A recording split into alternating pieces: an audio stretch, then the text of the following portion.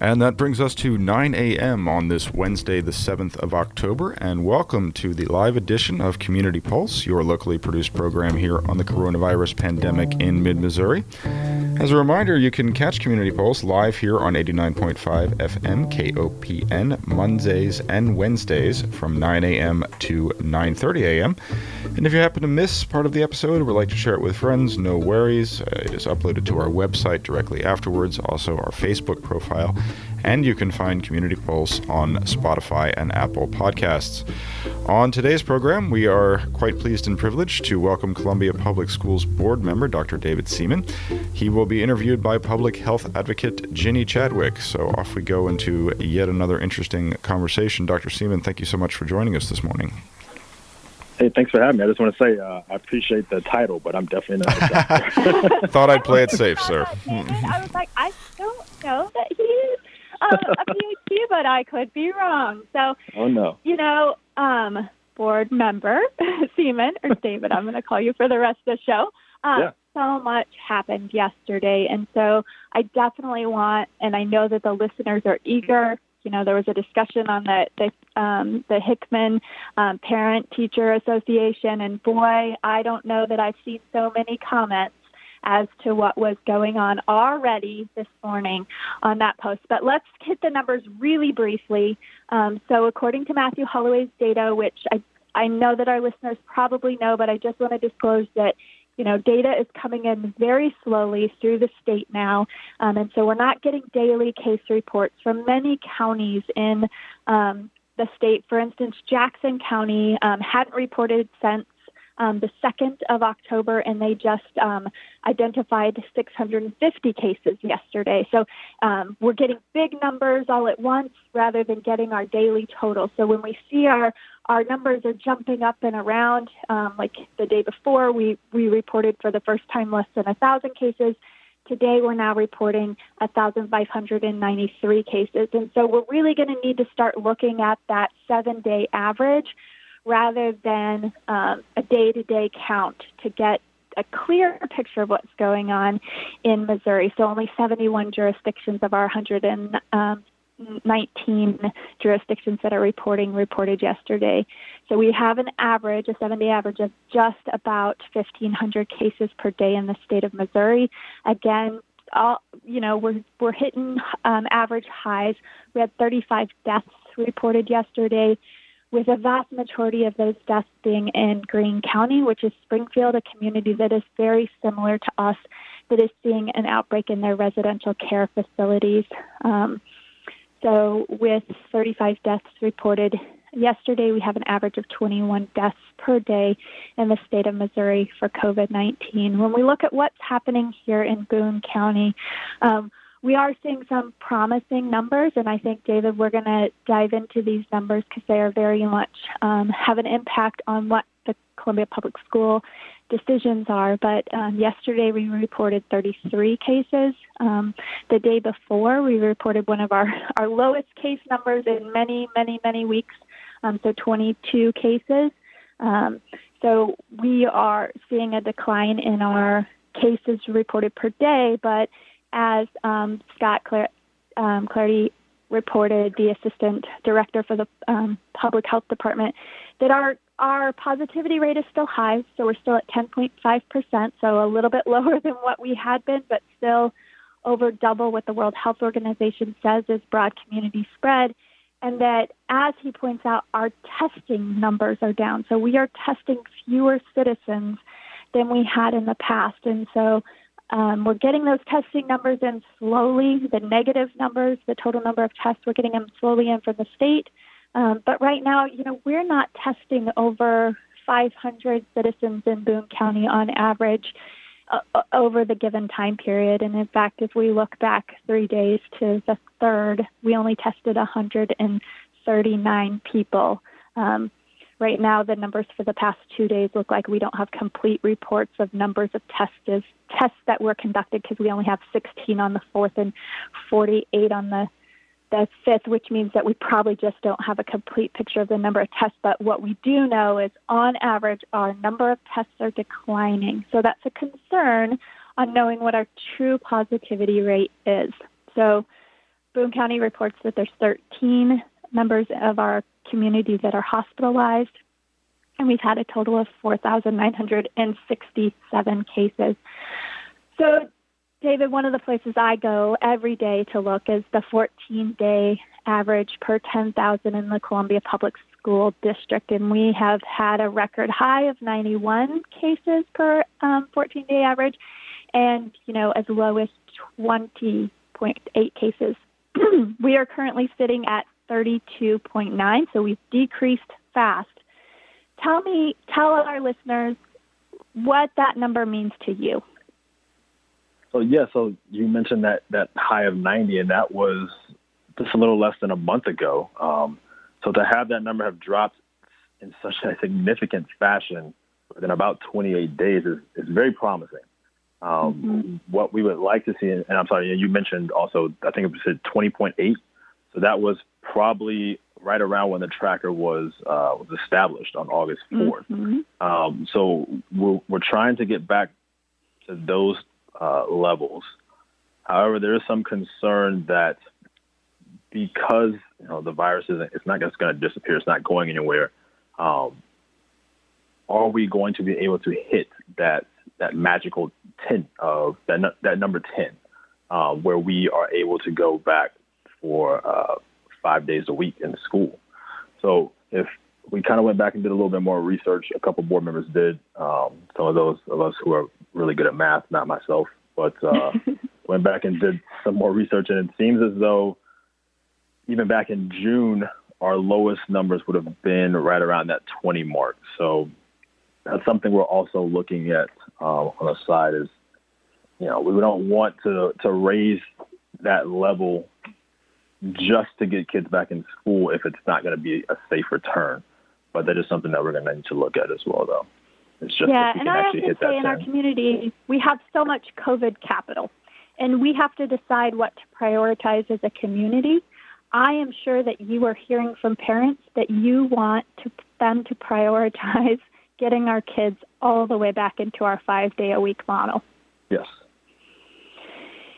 But we're not there yet, at least not in what the CPS model has deemed a safe way to return. And so yesterday at the school board meeting, which was not a meeting of decision, but a meeting of information, you guys had extensive conversation about something new to most of our listeners. So we've talked about this 2-day hybrid, but what was discussed yesterday was a 4-day model. Can you please explain that to us? Yeah, so we now kind of have 4 different models or options on the table, formal options, remaining in the virtual form that we're in, the 2-day hybrid that we've kind of discussed since around August 4th when we started making these plans. Yesterday, Dr. Stiefelman introduced what would be kind of a 4-day hybrid, which would be all of our students back for full days on Monday, Tuesday, Thursday, and Friday. So we're still maintaining that Wednesday as a teacher kind of preparation day and a day for deep cleaning within our school buildings. And then we also always have the traditional model there as well. So for a long time, we were thinking we want to get back to this. We want to get low enough for this 2-day model. What is the benefit of the 4-day model over the 2-day hybrid? So each of these plans has its own pros and cons. So the 2-day model would have students returning just for those 2 days. It would be broken up into groups. And the pro there would be that we are able to maintain spacing by dividing our students in half. So Group A would go on Monday and Tuesday. Group B would be Thursday and Friday. The issue there is that you would only have those 2 days in front of a teacher compared to the 4 days that we have now. So it would really decrease, hypothetically, it would decrease the amount of instruction and the quality of instruction while simultaneously increasing the risk of infection because we would actually be back in school for 2 days, which would be a slight increase in the rate of infection.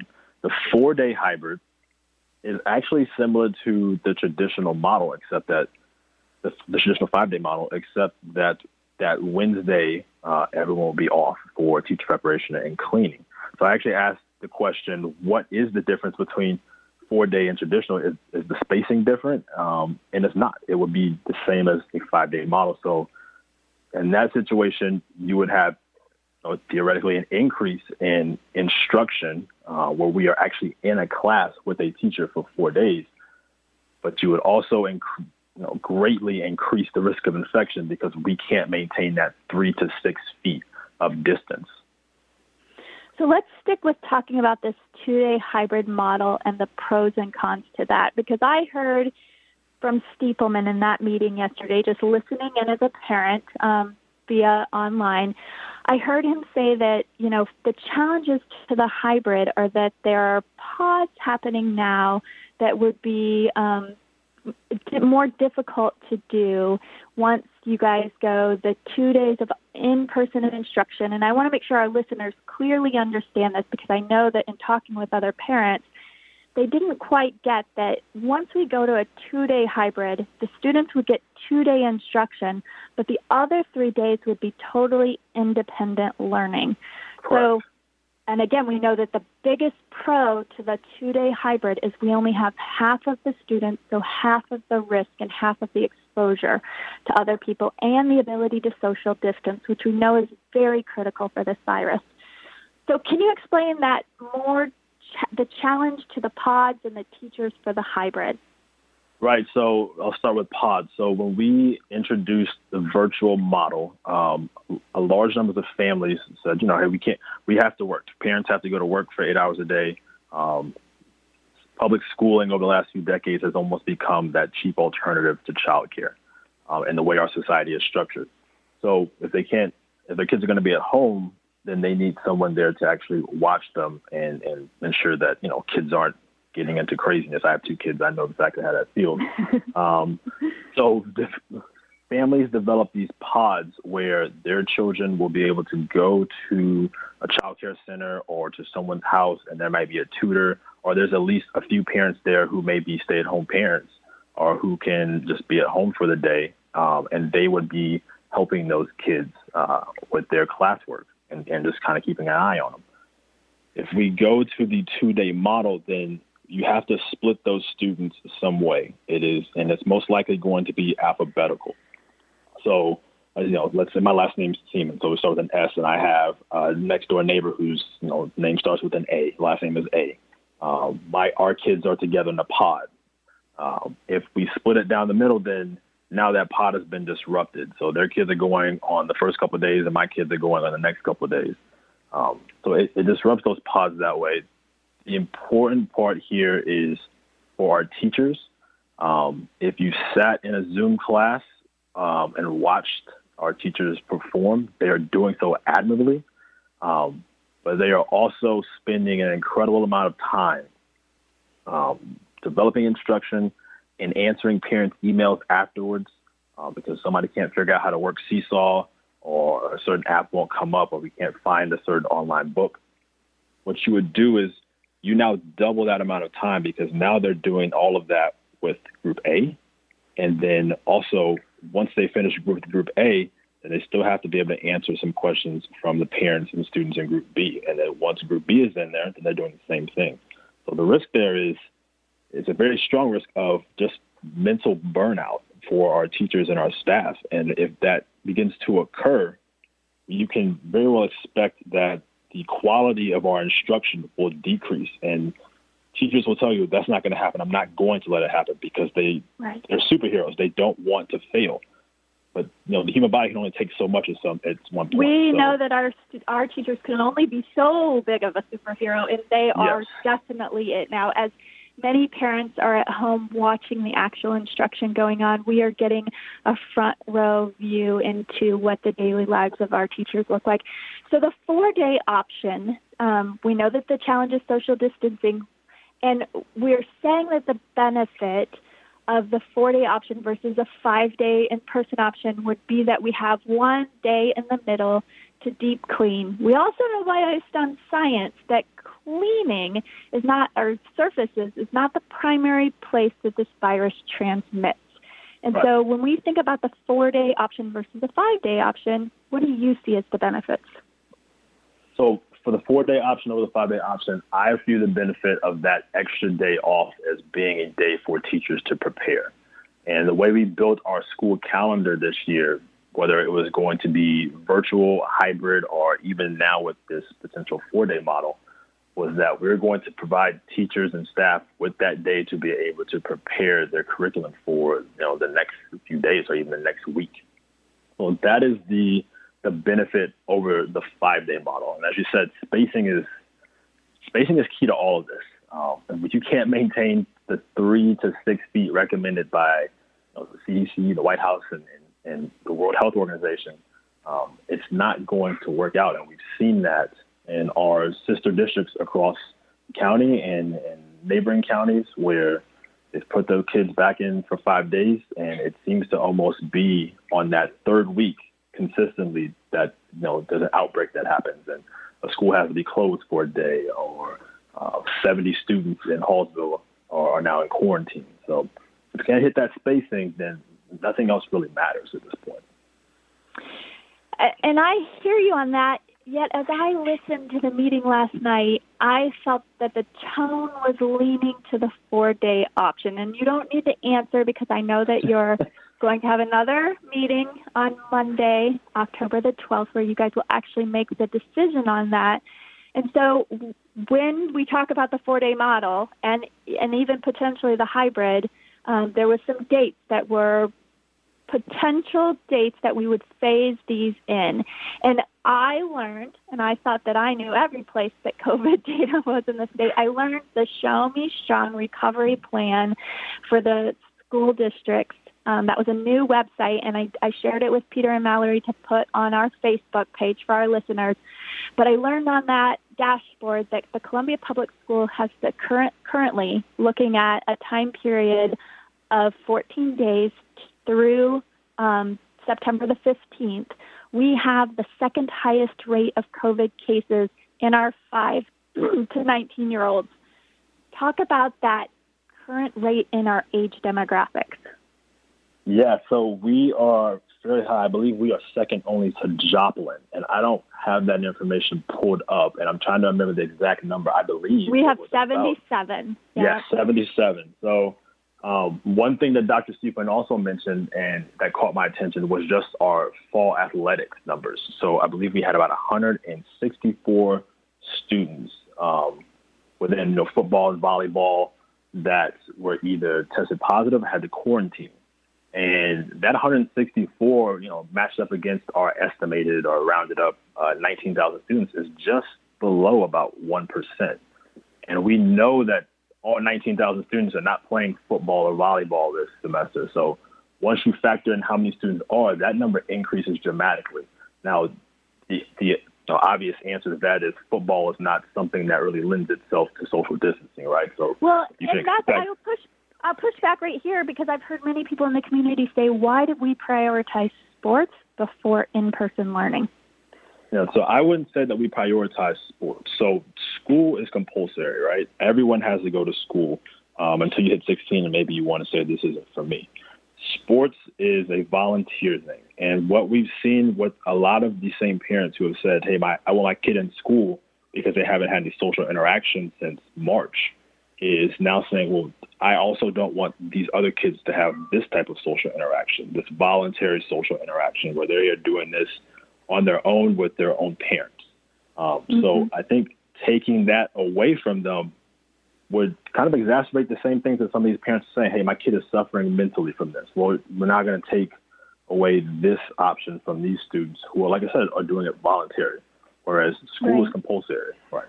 But then those voluntary kids are coming into our schools, and we know they're at a higher rate. So, and I'm going to get really convoluted here. Have we thought about bringing the kids who are not in any sports back first? We could. That also asks the question of then, am I digging into your personal life to figure out, are you keeping your kid locked up in a room somewhere? Which please don't do that. That's not great. Are you letting your kid go have sleepovers somewhere? Are you letting them go to the park? I did not have to dig into to figure out those things. And that becomes, one, it's highly difficult. And two, that's just not what we want to do. We don't want to be the the parent police. Hey, your kids had a sleepover the other week. Now they can't come to school because we saw it on Facebook. We don't want to be doing that type of thing. So one thing you guys talked about at the school board meeting was mask requirements. Can you share with our listeners what the Columbia Public School rule is, knowing that the city has a mask ordinance requiring for those 10 and above? Right. So before our language was that we strongly encourage. Now it will be required. Masks will be required for all students. We understand, and like I said, I have young children. They don't like wearing a mask for more than 5 minutes. It's only cool to them for a few minutes, and they want to take it off. So we're going to be encouraging them and providing kind of social stories to encourage them to say, hey, this is what we're doing now. This is how school works for the time being. I know Mr. Willoughby Blake actually asked an important question about what do we do when a student just says, I'm not wearing a mask? Because we don't want to be having this conversation about can we get our kids back in school, and now we're potentially suspending people because they don't want to wear a mask. So there are going to have to be mitigation strategies there that do not involve kicking a kid out for a couple of days, because that's not what we want to do. But we also have to ensure the safety of the other kids in the class and the teachers. And I would argue right now that in-person class is actually voluntary because the Columbia Public School has offered a virtual 100% online. And so if the student didn't want to wear a mask, and I know currently the online program is full, but I also heard that if there needs to be exceptions to that, it could potentially be made. Would you see that if there was a student, now that we're saying masks are mandatory, we're not encouraging, but we're requiring them, if a student refused to wear a mask and did not have a medical exemption, and I want to be very clear that the Columbia Public School has said if there's a medical exemption, the student will not need to wear a mask. Do you think that an online option would be valid for that student who refused to wear a mask? I would think that would be a valid option, but then that gets into an entirely different conversation that we've been having for a few years about equity and restorative justice. And I'll just be honest, as a Black man, I kind of know which students are going to be the ones who are going to suffer that punitive punishment first. And I would prefer that not happen. So if we could find ways to get those students into those online courses, hey, that's great. I would like to avoid having those kind of confrontations between teachers and students anyway over a mask. And you're right, we asked that question last night because, like as Dr. Stiefelman said, we have posted the ability to be online about 3 different times. And someone asked the question, well, what if somebody develops a medical diagnosis? Well, he said, we've done this 3 times. And I said, well, we also know that tomorrow I could be diagnosed with cancer. So I may need that online service when I didn't think I needed it 2 months ago or even yesterday. So there are those strategies to be able to do that. But I would be very, very careful about trying to enact any kind of punitive measures for students not wanting to wear a mask. Can you talk about the timeline? Because I know within the high school, the idea that the high school students would not be starting back until January the 19th after the first semester, when the Columbia Public School has put all of the AP classes in the first semester for these high school kids. And you're looking at a phase-in period of the elementary school coming back as early as the week following the decision, so October 19th, and then at quarter for the middle school, November the 5th, and then not until January the 19th. And that was disclosed last night for a transition period. Do you think our high schoolers might be more resilient and able to transition into a high school platform earlier? Oh, yeah, I think all of our students are more resilient than we think they are. The question is, do we disrupt that high school learning, which I think we can all agree is much more difficult than obviously elementary or middle school, especially for juniors. I think Jen Rucks had mentioned your junior year is going to be your toughest year in high school. All right. So do we disrupt that sometime right around November 5th when middle school goes, simply to get them back into school for a few weeks before the holiday season starts to kick in? And I don't think that's fair to those students. They are resilient, but it will also, as we've seen with Some parents have talked about their high school students suffering through virtual. So I don't want to jump the gun there and just say, hey, we're just going to move you because we can right now.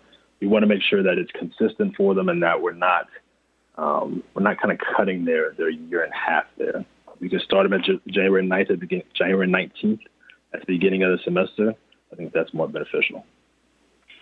And, as we all know, as we bring more people back together in our community, as more people gather, we see higher numbers. And so with the idea of the elementary coming on October 19th and then phasing in the middle school on November 5th, so about 3 weeks, and we know the incubation period of this virus is about 14 days, and then not bringing the high school back until January 19th. So the idea that the high school students would receive no in-person instruction that entire first semester. And I'm just seeing what is being posted on social media, David, and I'm sure you're getting comments as well. But do you think that might be the biggest or hardest pushback that you get as a board member? I think it would be the greatest pushback if we decide to go with the 4-day model. I think if we stayed virtual or did the 2-day or even somehow went 5-day, then we'd have other pushbacks there. Maybe not 5-day, but the other models would have their own pushbacks. But yeah, I think that would probably be the largest pushback. I have no doubt that middle school parents would ask the same question. Why do I have to wait until November 5th? Why can't my kid go back on October 19th with the elementary school kids or the following week? And I've heard parents say, well, what about bringing ninth graders in? And I try to point out that a lot of ninth graders are in 10th, 11th, 12th grade classes, that they take AP, chemistry together and calculus together, that we don't have ninth grade classes, 10th grade classes.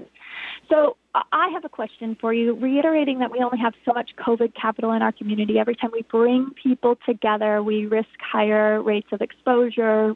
We see peaks in our virus, which we clearly saw when we brought the university back. We have decided to have a home football game that was not planned because of the hurricane. So we're bringing in a home football game here this weekend that we didn't anticipate. What communication is going on between the city, the county, the university, and the school board in identifying where we use our COVID capital? So what kind of communication is taking place? How often and how clearly and transparently do you feel that communication is happening? For the average board member like myself, I'm not obviously talking to Chancellor Choi or Mayor Therese or anyone of that nature. I will reach out to a city council person every once in a while to reach out to board members from other districts, just kind of get a feel for how things are working for them.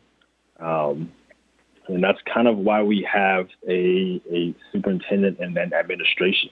They're there to reach out to those folks and provide information, and that's how they're developing their plans. Yeah, I just looking at the White House coronavirus task force report saying that all bars in Boone County should be shut down, yet we have our kids not in person school and our bars open. I just am always curious because these are political decisions that we're making as a community. So I'm wondering, very last thing, outdoor education. Where do you see, because I know that our science director, Mike, has been fabulous at getting outdoor education, but what about just opening an entirely, outdoor education school? So you're just talking about just kind of being outside and in the fresh air and in the sunshine, right? Yeah, we know that the virus spreads less outdoors. Yeah, so that sounds amazing, and I would even love to be a part of that type of situation. But I think realistically, we're about to come up on a Missouri winter, and that is going to pose some significant challenges. I don't want kindergartners outside in big winter coats and hats and gloves trying to learn, in 32-degree temperatures. So that would have been something that, hey, I'm sure we'll still be doing this in the spring. But when the spring rolls around, that'd be an amazing concept to try to institute. So there is one public or private school in Columbia that's doing all outdoors. David, I want to thank you so much. There's a lot going on. The Columbia School Board has been so thoughtful and had extensive public conversations. Any last things for our listeners? No, I want to make sure everybody understands, like, we're all trying to be flexible as new information comes up. As Dr. Siegelman said, leadership is about taking that new information and admitting that, hey, this plan that we developed a few months ago might not be correct now. We need to adjust. We're not trying to change the goalpost. We're just trying to ensure that when we are able to send our kids back to school, because we all want our kids back to school. I want my kids out of my house tomorrow. That we can do so in a way that we're not sending them back for a week, shutting down for 2 weeks, come back for another week, shut down for another week. No, we want that continuity of education so they can actually learn with their teachers. Excellent. Thank you so much. Peter, back to you in the studio, and thank you, KOPN listeners.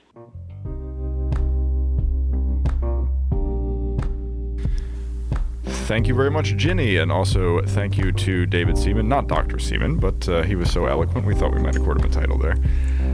For another great discussion here on Community Pulse, that will wrap it up for today's edition. Our next live edition will come your way Monday at 9 a.m. In the meantime, should you like to catch up, a reminder that you can find all backdated episodes on our website, our Facebook feed, and also on Spotify and Apple Podcasts. So, with a long time to go before we speak again, we bid you a pleasant weekend. Do stay safe, do stay informed, and don't forget that cheerful confidence, hard as it may be to cultivate, that your body can fight infection and your immune system can be quite strong in the face of this threat. We'll speak to you again on Monday, Columbia. 51% is next.